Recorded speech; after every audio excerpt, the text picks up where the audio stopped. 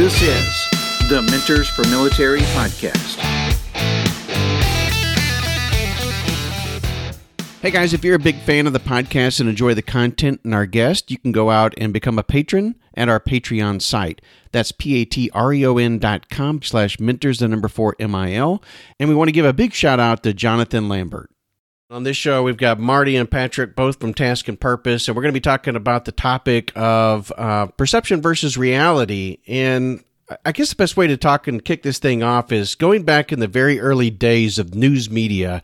You know, we had maybe an hour worth of news that might come on twice a day. You might get it early in the morning when the television kicked on. And then, of course, before, in the evening news, 6 o'clock, 7 o'clock time frame or something. And the television would go off, about midnight. And you get this funny looking thing on your screen.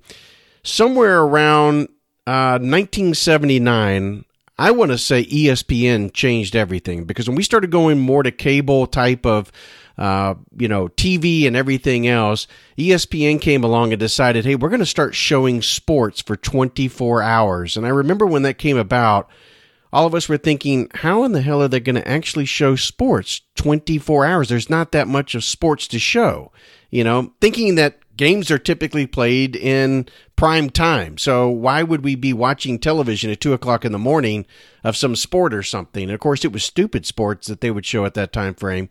But since then, CNN, MSNBC, Fox News, all these different media outlets started doing the exact same thing when they started coming on board to the cable world, in the cable space. And so nowadays, we're inundated with everybody trying to do 24-hour news and be the first to report it. Now, I don't know what you guys' thoughts on what I just said, but it seems like there is this mass craze now, and the rush to put out the news means that you don't always have solid information, quality information. Yeah, first thing I want to kick off with is Marty and I, we do not work together.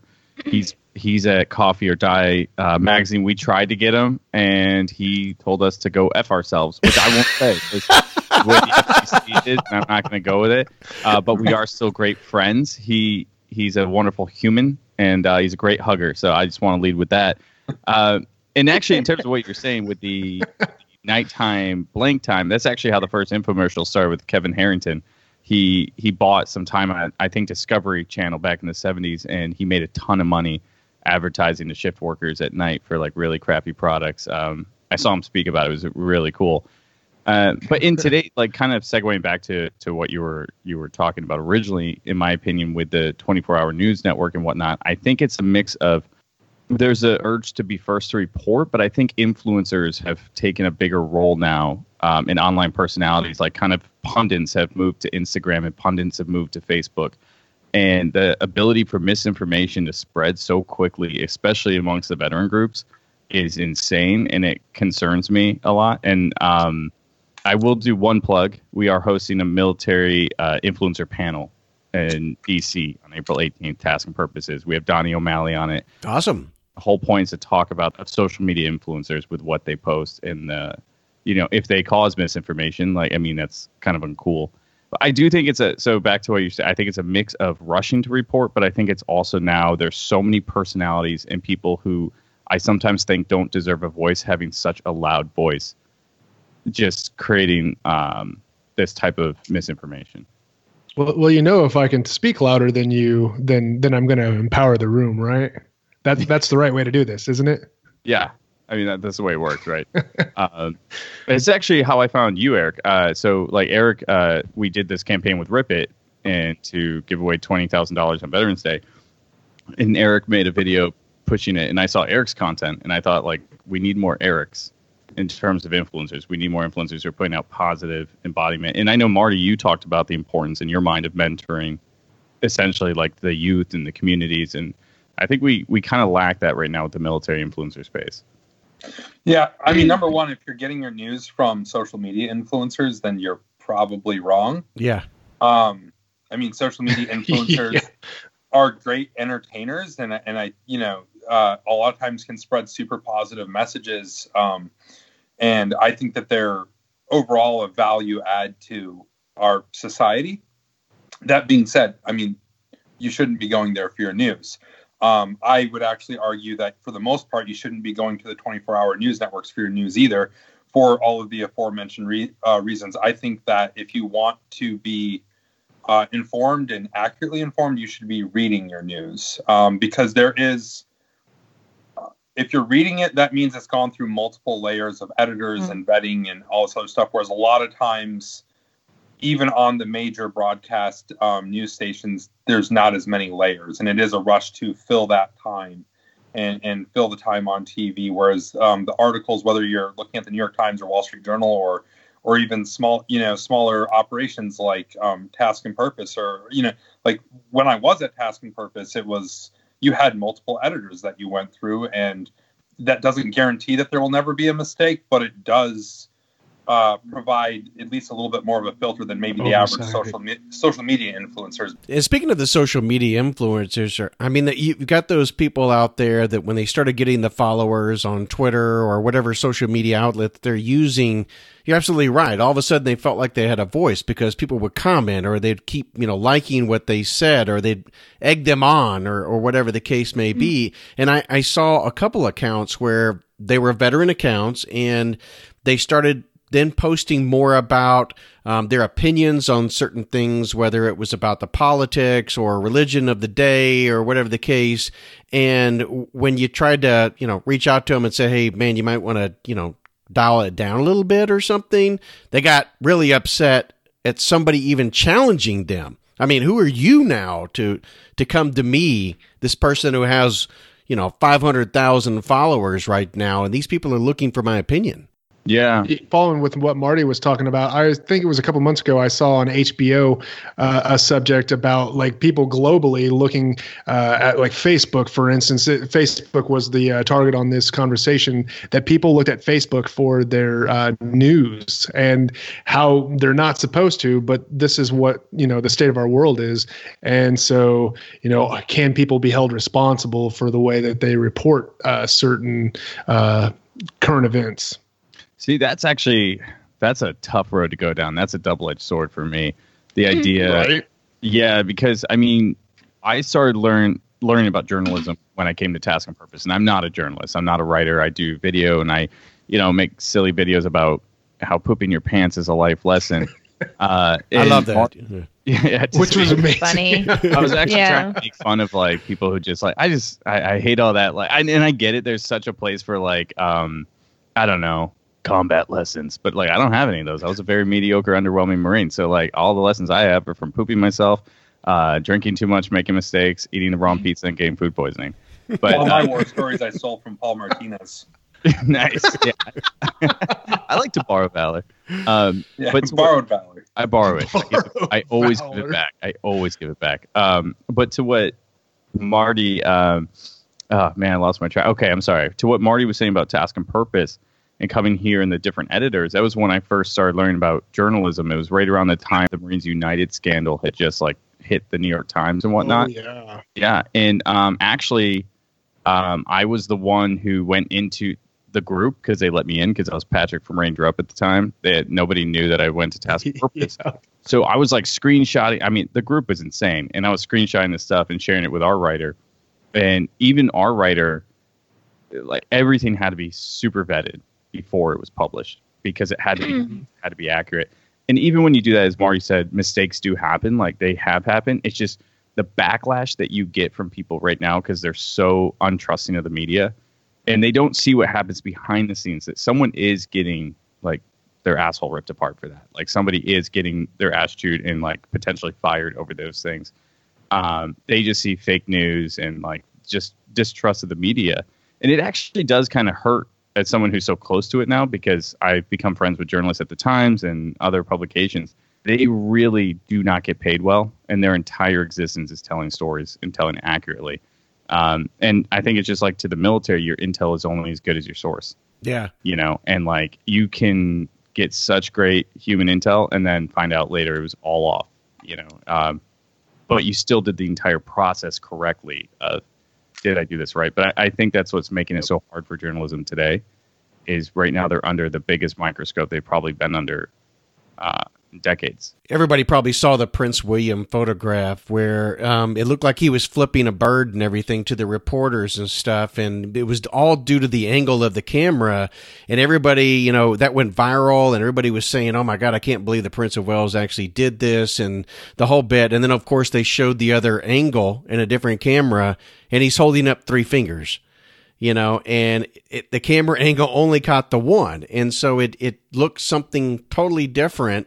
And much is the same thing about this young kid that, everything went viral on him and such, when he had the Native American incident and, the whole bit. It's just that whole perception. You were talking about the double-edged sword, Patrick, and that's sort of where we're at, where if you report something incorrectly, you may get crucified, professionally, and you already have consequences to deal with. But now I have access to this whole democratic process on social media where we're all voting with our likes and our dislikes and our comments, and we may go out and witch hunt you and you're done, you're lynched, your career is over because of one misstep. And you already work within an institute that's holding you accountable for those things. And as somebody who comments on social media, the same thing can happen. All of a sudden this nation is embroiled over something that's an argument between a high schooler on a field trip and an activist in Washington, D.C. And there's nothing more inconsequential in the world, but we're all voting on it on social media, and we all have to voice our opinions, and there's no accountability for that. People's lives are being destroyed by this, and not only that, but we expect our news sources to be vetted, like you said, and that's not the case anymore. Just because it's something shiny on your Facebook feed and it looks polished and professionally produced doesn't mean that it's credible at all. And so it's an interesting place to be because your words can have so much power. I mean, I could see something that Eric posts and repost it with a criticism, and all of a sudden it's viral. And now Eric's getting fired, and people are saying he's, whatever terrible thing that he did because he made these few statements, in one moment. And he could sue you for libel or those types of things. But the problem then is that information, that bullet's already left the chamber. It's already out there. That misinformation is already gone. And will the rebuttal and the information that comes out afterwards have the same type of, viral spread as the initial information? That's the question then. Yeah. And I mean, when I was thinking about that double-edged sword too, I also think about people now want more. Well, it seems from what I've read that people want more legal recourse against news publications if they feel that it is incorrect. And there is already recourse. I mean, if somebody prints blatant lies about you, you can absolutely sue them, right? But here's the thing that people don't understand is there's a lot of people that think that we talk about legal recourses against news organizations and journalists and things like that. The difference that I run into with a lot of people on this is, as you said, you can already sue over libel or slander. The thing is that the majority of the time, I would say 99% of the time, the thing that people are getting upset about isn't libel or slander. It's just something that they don't like. Or they don't feel like the entire story was told or something. You can say truths while omitting other truths. And I would argue that a good journalistic integrity means that you're not doing that. But, plenty of people do it. All the major news organizations do it. That being said, though, you can't sue somebody for omitting truth. If what they're saying is true, there's nothing you can do about that. And it's like people, if you're going to offer some sort of law or legislation that limits or offers legal recourse for people not telling all of the mitigating, where do you draw the line with that?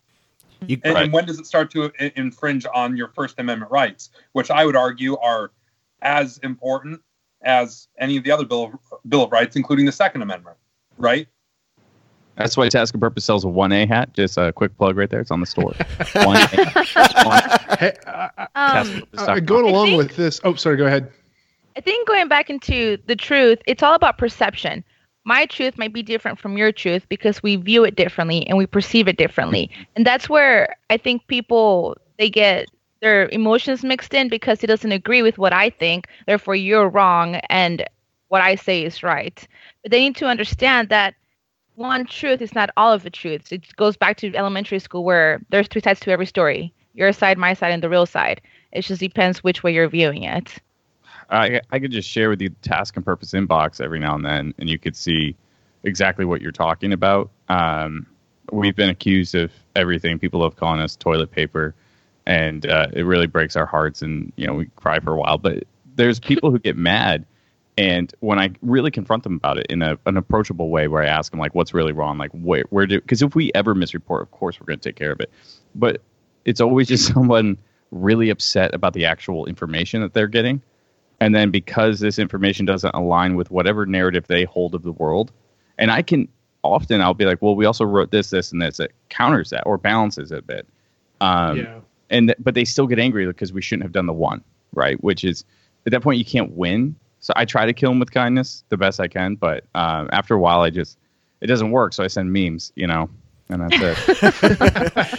Memes are a always great win 'em over. thing. Yep. Marty, Memes and GIFs. you brought up a good point, though, because you think back to early television editing, of reality television. I'm going down that path, So reality TV, you had the MTV where you had all these kids that would be there and they'd stay in a house and all kinds of crazy things. That's right. All kinds of crazy things would go on. And then after the show, they would be like, well, wait. I mean, there was a lot of stuff that was portrayed there about me that's not actually true. I mean, I think they post-edited that made me look bad. But to your point, it was truth. Neil deGrasse Tyson talked about on a Joe Rogan podcast one time about there's 3 different types of truth. There's objective truth, which is, established by evidence. Like gravity is a truth. Like you cannot argue gravity, right? There's personal truth, which is faith, which you cannot deny, like, it is a truth that I believe in God, like that is a truth because it's a personal truth. And then there's political truths, which happen through repetition. Like if you say it enough times and it becomes something in the public consciousness, that's now a truth. So there's 3 different types of truth. But I think that as it pertains to journalism, objective truth is the only one that really counts or should count, right? How they edit a reality TV show and having kind of seen how I've been edited on said TV shows, it's like there's definitely a difference between what you see and what the objective truth is. Yet what shows up on that TV screen is, I guess, what you call kind of like a political truth. That is what happened on that TV show. That is a fact. Is that what happened in real life? No. But that's the difference between those different types of truths. Yeah, and I think there's a big difference between reality TV and obviously the news, except for... Should be. Yeah. Right, and I was just going to... There should be. I was Reality. I was so disappointed in the major news networks when that entire mall situation went down. And Marty, we talked about it already a bit, but between the kid and the activists and the whole group and the Black Israelites, nobody took the time to let that sit for a minute and figure out more information. Because I remember when I saw it at first, my gut reaction was like, I'm gonna fix the world right now and post something about this. Because the kid had a punchable face, and I wanted to I just didn't like his douchey face. However, I'm glad I didn't, because there was a part of me that's like, it doesn't make sense. Why is a kid having a standoff on the mall? An adult. It just seemed something was weird. And then you find out later, the whole thing was bizarre and weird. And it was blown way out of proportion. But it really did make me, I was disappointed, because Task and Purpose didn't rush to report on that. Like Paul, our editor-in-chief, said, let's wait until we have more information, because there's not enough right now to make a call. And you think about what he did do. I mean, if you look at what his side of the perspective, or those that were there or took other videos and stuff like that, I mean, this kid was trying to show some resolve and actually just smile. And when somebody next to him tried to actually confront the individual, he was like, no, let's not escalate it any further, And so it was a very different picture that was portrayed post than what was going on during. And I think that's a great exercise of what you're talking about. But when you have 24-hour news and there's a police car chase that's going on outside there, for the next 45 minutes, they're going to sit there and follow everything that's going on, make up things, try to find the neighbor who doesn't really know anything that's going on either, but get their opinion about the individual, the whole bit. All of this is all of a sudden being flooded into people's homes, and they're building opinions based on what they're watching happen right in front of them at that moment. So it becomes reality TV at that moment. Yeah, Yep. and I mean, and I think that's why those influencers now have so much power, because it's being tweeted as you said earlier. You take one of Eric's posts but you put your criticism on it now, and now that's a different twist of it's the context has changed. So you have all these influencers, even micro influencers. You don't have to have tens of thousands of followers. Yeah. Hashtag micro influencer over here. Yeah, man. Little micros. Hashtag making up hashtags. I love it. And that could be like the first movement of it, right? I mean, the Fire Festival doc, which was one of my favorite lines. Oh my goodness. But all of it started with this orange square by a bunch of supermodels, and it was all brought down by a kid with like 194 followers with one tweet in one picture. So, like, everything changes with this mall situation because everybody started tweeting and making their assumptions now. And so then you get hungry news editors who are like, oh, this is viral. If we put a post up now, our traffic's going to go through the roof. Our advertising revenue goes up. Everything's good. Clickbait. Yep. I think the thing that inspired this conversation too was Task and Purpose Radio. You guys covered the rage emotion and how like our society now reacts quicker to rage, and the initial tidbit as opposed to, oh hey, here's what actually happened, and now we've got an apology on full facts, and people aren't. I've already developed my initial like reaction to this, and I've already created my perception, and that's the reality that I know now. Yeah, that's a huge thing. Like I personally run into that with my own reporting before, where, so like when we went out to cover the Standing Rock pipeline protests and get like real like on the ground reporting done, people had already at that point kind of taken their position on it.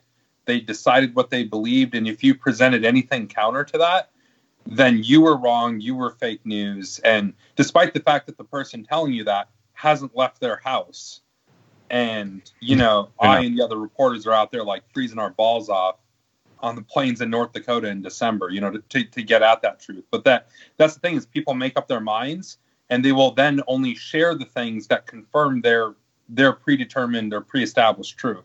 They don't want to hear about how they might be wrong. And like me personally, I love reading stuff that challenges my position on things. I love reading the stuff that makes me think a little bit deeper about a topic, even if I don't change my mind. I don't think that there's any other way to grow as a person unless you're constantly being challenged. I mean, we all served in the military. Like that's half the reason you grew in the military is because you had somebody telling you were fucked up. And here's how to be a better soldier, ranger, Green Beret, whatever, you know, better floor mopper, whatever, like, you know, like that's why it is. And I think that I will be a better floor mopper in civilian life. But, you know, that's kind of the reality of the day. I mean, I love the way you put that, but I also then start thinking about the water cooler.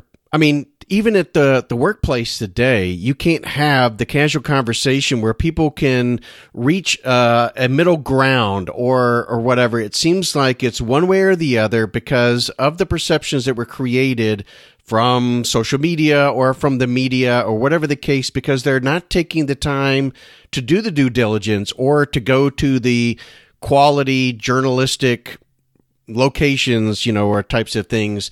Instead, they build it based off of them checking Facebook in the morning and Facebook news, or off of Twitter news, you know, or off my iPhone. I've swiped left and I can see everything that's going on, and whatever happens to be there is what's important to me at the moment. And I think that's causing issues in the workplace as well, because as a society, we are not learning to get along together. We're trying to build walls and create ways to not challenge each other and find common ground, I guess is what I'm trying to say. You know, I agree with that, and I kind of disagree because I push boundaries. I definitely do. But we used to, Marty knows our last office, we used to share it with this company called Fatherly, and all of they are exactly what you are describing. I mean, even their senior leadership would have these whisper conversations about gossip in the kitchen, which is like entirely inappropriate. And of course that spreads down. But man, they hated me. They hated me, dude. And it's because of these little things that I didn't realize were now line crossers. Like on that note, I'll never forget coming back from Afghanistan with like all my stuff up into the Task and Purpose office. And I got like the dirtiest looks from the Fatherly people of like, who's this guy with his tactical pants and his tactical bags? And body armor. You're just a bad boy coming in. But no, seriously, like, I mean, just a quick thing was like we had two bathrooms. Marty's used them. He's a gentleman. And these kids, they were kids. They were like 22 to 24. They would leave the door open after taking a dump, and it smells. It smells like shit when you do that. So that was really driving me nuts. So I put these signs on the doors. I thought all was good. And one of them came up to me and she goes, "But now we won't know who's in the if someone's in the bathroom." And I was already in an annoyed mood because I'm doing this, and I kind of went a little Marine Corps on her. But I was like, "No, you absolutely can. You just knock. It's incredibly simple." And I like did a demo for her, and I was like, "Don't be scared. The world's not that terrifying," and like all this stuff. And she like tattled on me to her boss, and he told obviously Zach Eskel, our founder, who was a Marine and fought in Fallujah, and he's like, "Okay, I'll talk to Pat, but it's not gonna work." He doesn't care. Like it's fine, but there are some of those boundaries. I will say though that the disagreement is I have found a lot of people in New York City of all places that are once you have them in person in conversation, I don't think you get that same crazy dialogue that you get online because there's a human exactly. Yeah. I mean, I've kind of like recently resolved to not debate people on the internet anymore. It's like you can have a much more fruitful, civil, engaging conversation in person. Yeah. Because people aren't going to say the shit that they feel emboldened to say on the internet. They're not going to say it to your face. Nope. They're certainly not going to say it to a 6'5" fucking 270-pound man. 90% of the time anyways, I can't speak for Pat. Pat seems like he could take me. But, I put on my big boy pants. Yeah. But I mean, most as long as they're not poop filled, No, I keep the poop, man. The poop is the poop at boot camp was in my skivvy shorts. So just wrong. My second poop was my digis in country. So that was a different kind of poop, and my third poop was in some 511s.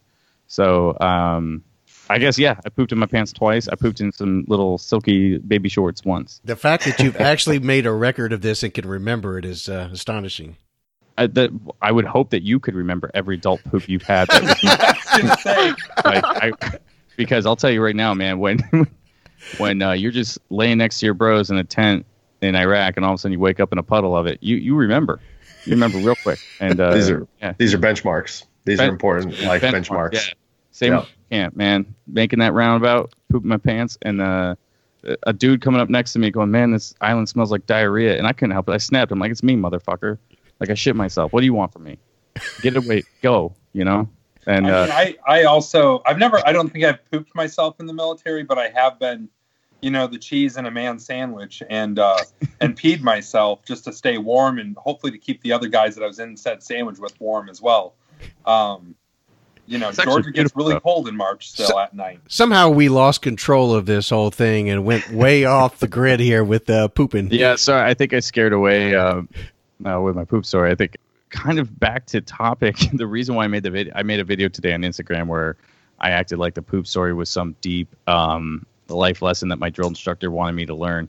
And no, it wasn't. He was just an asshole. But like the reason I was doing that is I was kind of trying to make fun of all these personalities that are appearing now where they're giving like these life lessons and all this stuff. Like at the end of the day, I have political beliefs and I have this and that, but I'm just like, I'm Pat from Ranger Up. I'm balding ginger. I don't have a degree in any of this stuff. It's not like my job, right? I make silly videos. So that's what I stick to. Like someone like Marty, who's an actual journalist writer, that makes sense for Marty to have these type of opinions and put them out there in a different format.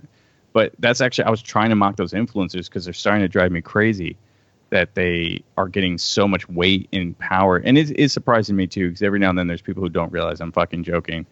And they support me. I never tell them like not to, but like God bless them. I was just talking to the guys over there at Dead Reckoning Collective about this very thing with regards to influencers. And there's so many people that are like influencers and all this other nonsense, but it's based on vanity metrics solely and not really like what they're actually living. Yes. Yeah. And you can see that actually in a city like New York, where there's so many people working on this. Sometimes I would go out and make a video for task and purpose where it's just me holding like a GoPro. And at first I was really insecure. I'm going to look like a weirdo, mid-30s, dude out there, like looking like I'm trying to be a vlogger. But everyone in New York City is so used to it because it's everywhere. Actually, Fashion Week is going on right now. And I was at an event and there's women who had assistants just taking photos of them for Instagram, obviously, like later. High fashion. Yeah, it's a whole thing, man. It's like, but the problem it's weird, right? It is, and I think it's going to burn out though because so many people are becoming quote unquote influencers that they're losing their value. Yeah, I mean, the self-proclaimed experts on everything. I'm like, dude, I'm great at making mistakes, and that's about. I mean, what we do is what we do, and like influencers, we're all influencers, and you know what's measured has to be managed. Yes, and that's actually why, in terms of that panel that we're going to be hosting, I've been getting more and more. I know my friend Megan Mobbs, who Marty's been on the podcast with in the past. She's awesome. She's super smart. She's very well spoken, and she's so good at taking these like PhD level Columbia ideas and bringing them down to normal table conversation. But she gets so frustrated all the time, and it's rubbed off on me now, where I see that certain posts that military influencers do, while they may seem funny, are incredibly irresponsible and reckless to their followers and what it's promoting and what it's pushing. And I don't think it's intentional. I don't think people do that like, oh, I'm going to go promote alcoholism or, make suicide seem awesome.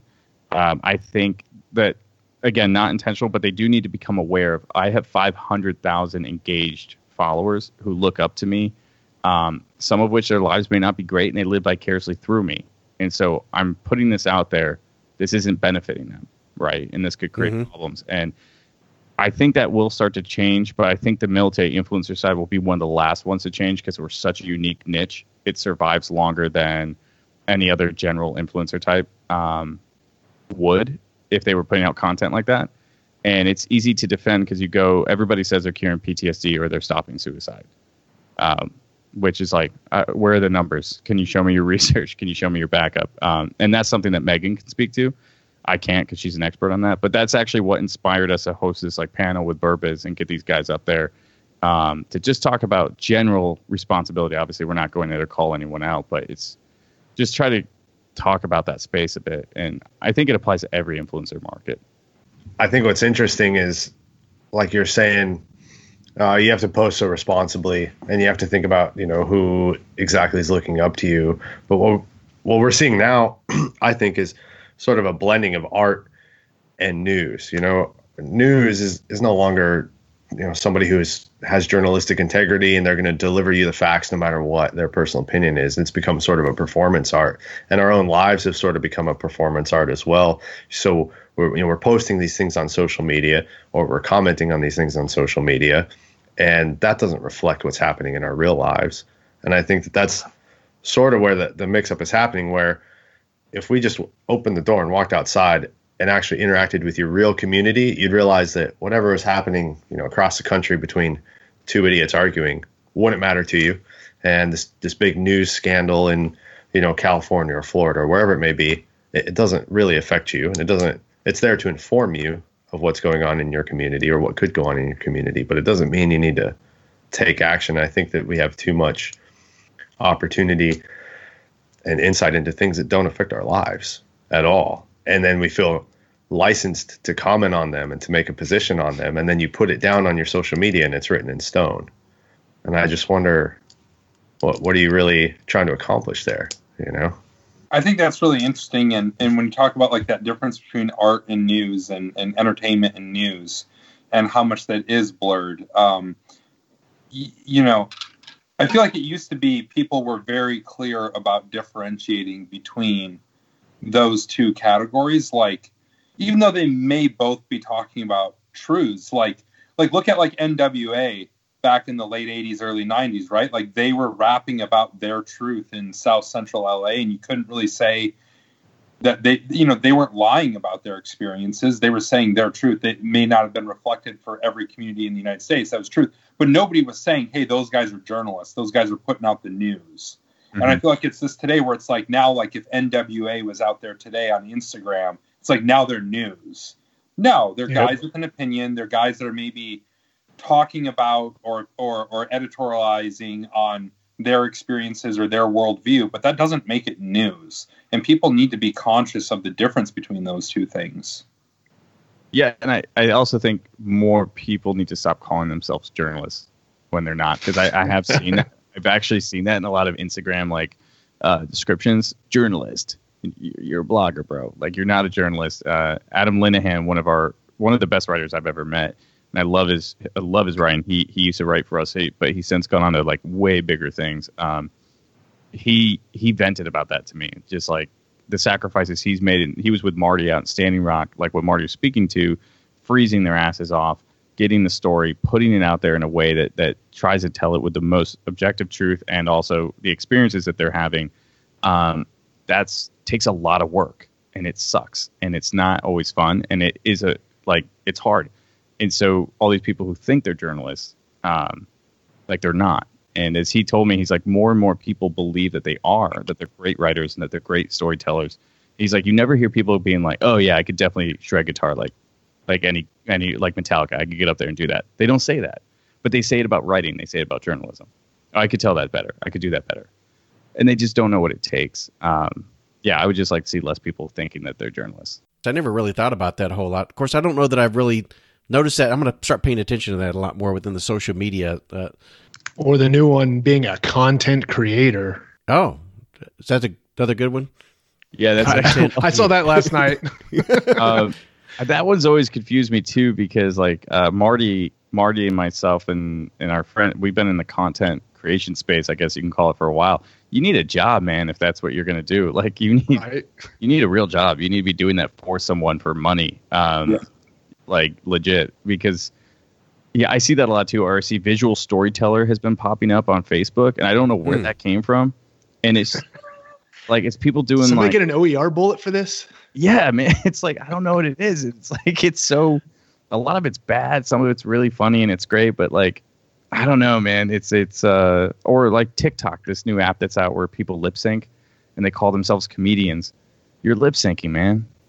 Make that joke, you know. Billy Vanilli was awesome at this. Then didn't we used to call that karaoke? Yeah, right. No, they're doing professional karaoke, or not even on an app, and they think that they're comedian actors now and that they are equal to Will Ferrell, you know, and if only they had the right break, you know. And I don't want to poop on anyone's dreams. I'm sounding like a real like curmudgeon on it, but let's be fair too. I think that everybody does start somewhere, and as far as when it comes to being a filmmaker or a journalist or any of these different subcategories of what all is ultimately content, like I would argue a journalist is a content creator. They are creating content, but it's within the subcategory of journalism, which holds itself to a higher standard than other subcategories.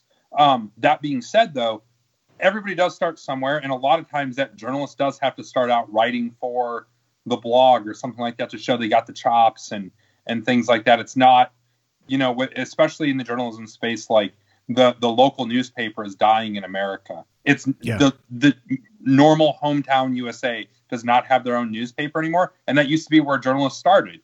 You know, you'd start there and work your way up, and hopefully maybe someday down the line you'd be at the Times or the Journal or something like that. But like it's not that anymore. Now it's kind of like you need to start with a blog or doing something like that. And I'm not, again, it's like this weird fine line that's maybe it's not so fine. Maybe it's kind of this, you know, varying degrees of opacity sort of line of, you know, what is, you know, does it look like journalism? Does it feel like journalism? Or is somebody holding you to a standard? You know, if not, then maybe it's not journalism, whether it's on a blog or not, you know? And I don't know, like, I don't know that there's certainly the new digital landscape that has made everything from publishing books to making movies to doing journalism more accessible to everybody. There's not the gatekeepers that used to be there aren't there anymore because of the digital world that we live in. That has made things very, very fuzzy, you know? I'm not sure that I have like a really good answer for that, but it is fuzzy, I think. I always say, man, that like not everyone deserves a voice, and I'm not talking about your First Amendment because that's not what the First Amendment means, but I mean like not everyone deserves these platforms that they've been growing, because like you just said, Mark, there used to be gatekeepers, right? Like Alex Jones was kept down for years before the internet. He's been out there in Austin doing that forever, walking around talking about chemicals turning the frogs gay and trying to get on like the news, and the news always be like, no, sorry, God bless you though, here's some money. Now he was able to create his own platform, and honestly, it got way out of hand, and it became dangerous because the misinformation he was spreading, his crazy conspiracy theories, and the amount of friends that I have who are all of a sudden sharing InfoWars, and I'm like, oh man, he doesn't deserve this platform. people who don't know what InfoWars is, it's just a link that pops up in their news feed. They see a title that probably agrees with maybe something they think, and all of a sudden they're sharing it. They don't know that Alex Jones is behind it, but they're ipso facto giving him that larger platform by sharing that stuff.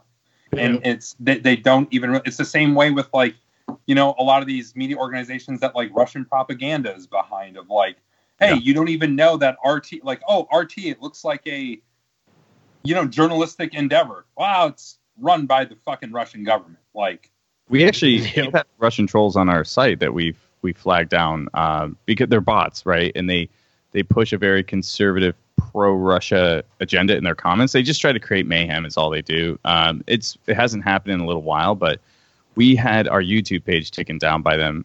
We put up like 2 stories on Russia after we killed all those Russian private military dudes in Syria.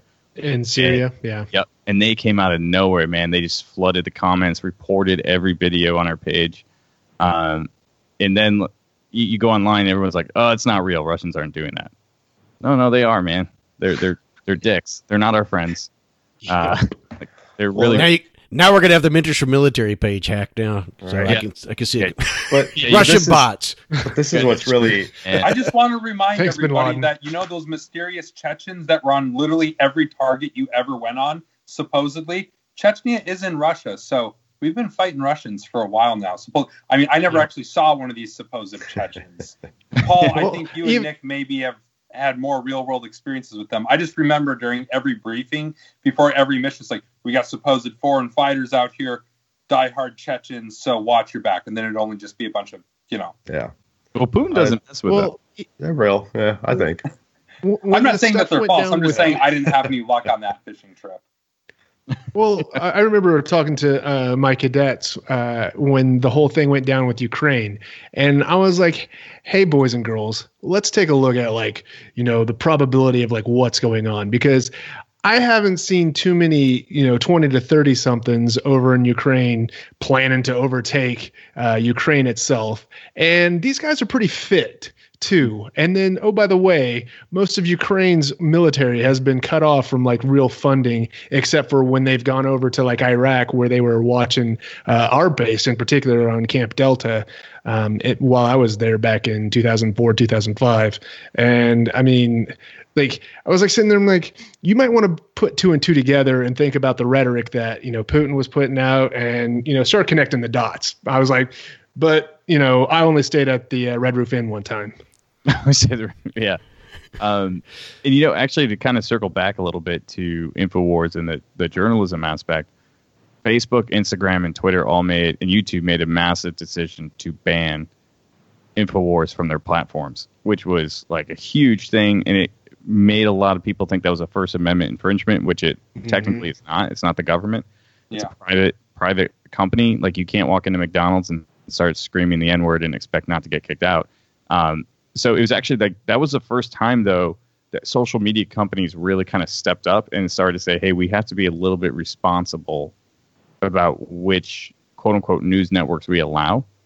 And it created some ugly, but I'm curious to see if they continue that practice and how that will affect the kind of the new boutique news platforms. Yeah, I'm curious as well. I feel like hopefully that's the pendulum swinging back in the other direction. I think you have so much access to information and it's so hard to weed through, and who has time to do it in their daily lives? And that's why these pundits are able to be so successful right now. A guy like Bill O'Reilly, he's not going to be successful in 1970 or 1980 because we have real journalists and we have 5 news channels in the whole country. Now we have 20 news channels, and that's just on television, and we got 20 more on every platform you can imagine online. And so if I agree with Marty on the first 5 articles I read, I might just take for granted some of the other things he says. I might give him less scrutiny and just go along with it because I know my beliefs align. And I think that's happening on a larger scale. And I think that's why these pundits are able to create such a loud and loyal audience, and why their audience then runs rampant on social media.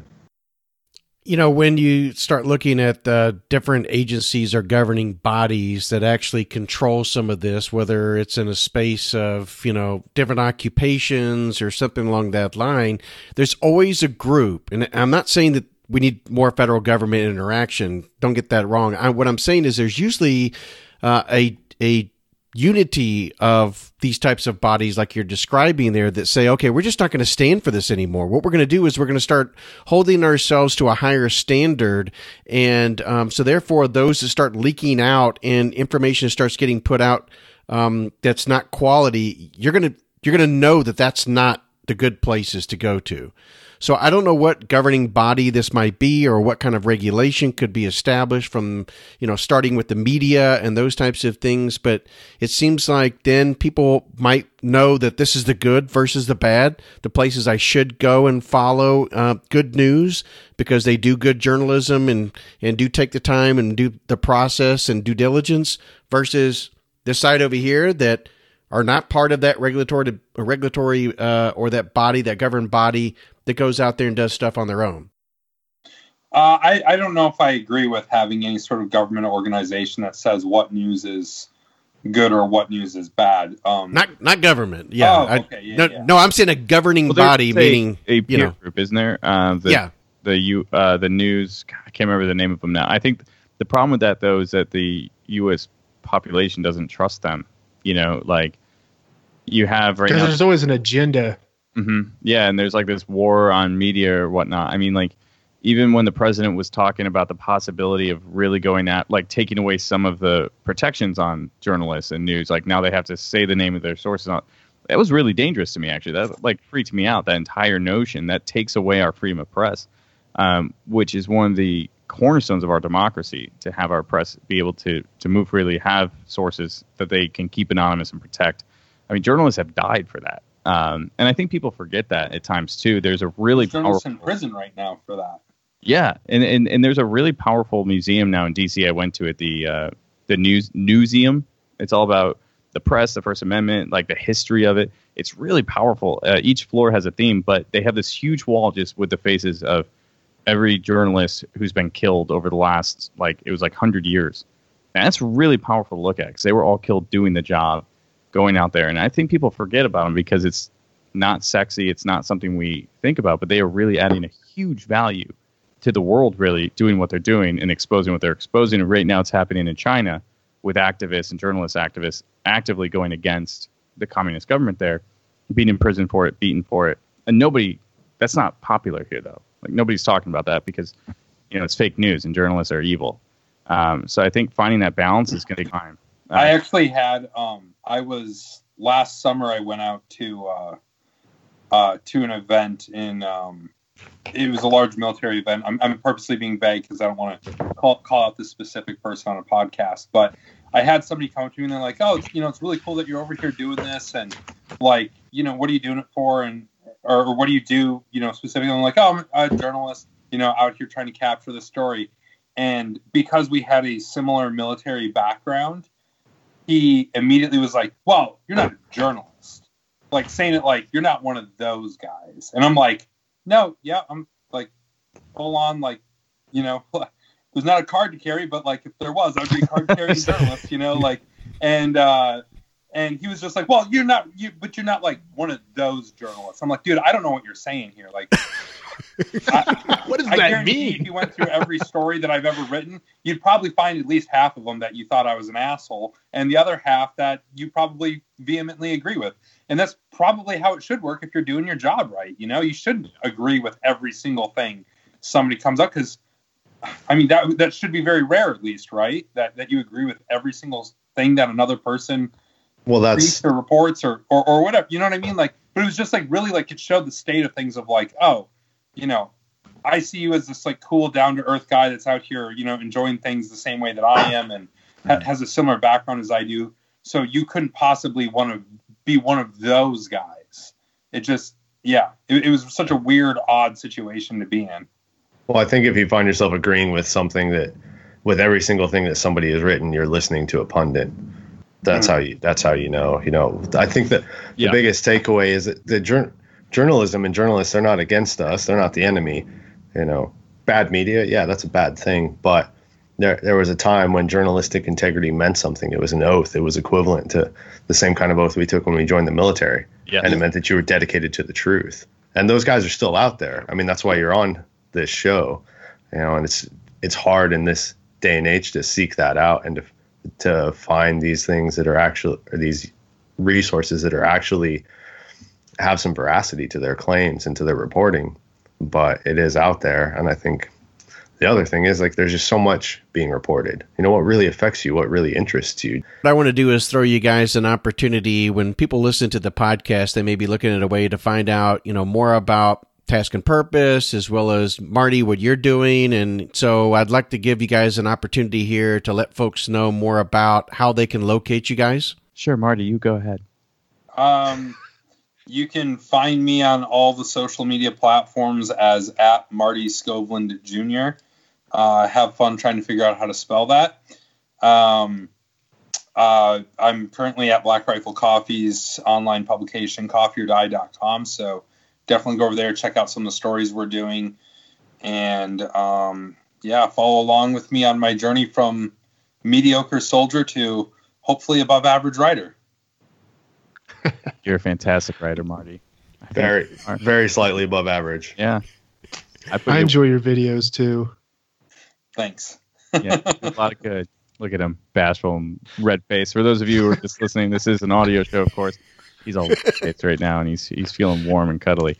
Gentlemen, thank you for having me on. It was really cool. I'm at Task and Purpose. We're easy to find. It's Task and Purpose. I'm Patrick T. Baker on Instagram if you want to go there and learn more about my motivational quips. I'm going to start putting out more and more of those, just teaching everybody life lessons, how to be better.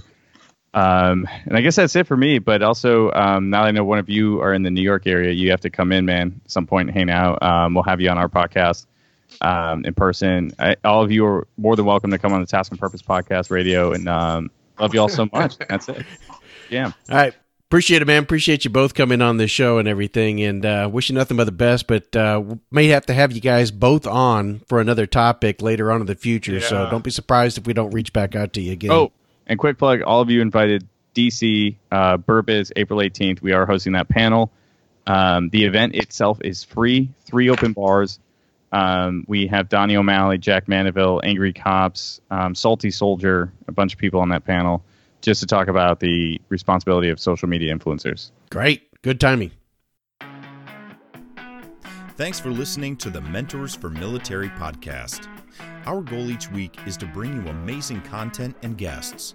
Support our podcast by visiting our Patreon site at www.patreon.com/mentors4MIL to pick a tier that is right for you. Or donate any amount you like. It's that easy. You may even pick up some cool swag or have an opportunity to help us co-host an episode. Help us bring you an awesome episode each week by visiting patreon.com/mentors4mil today.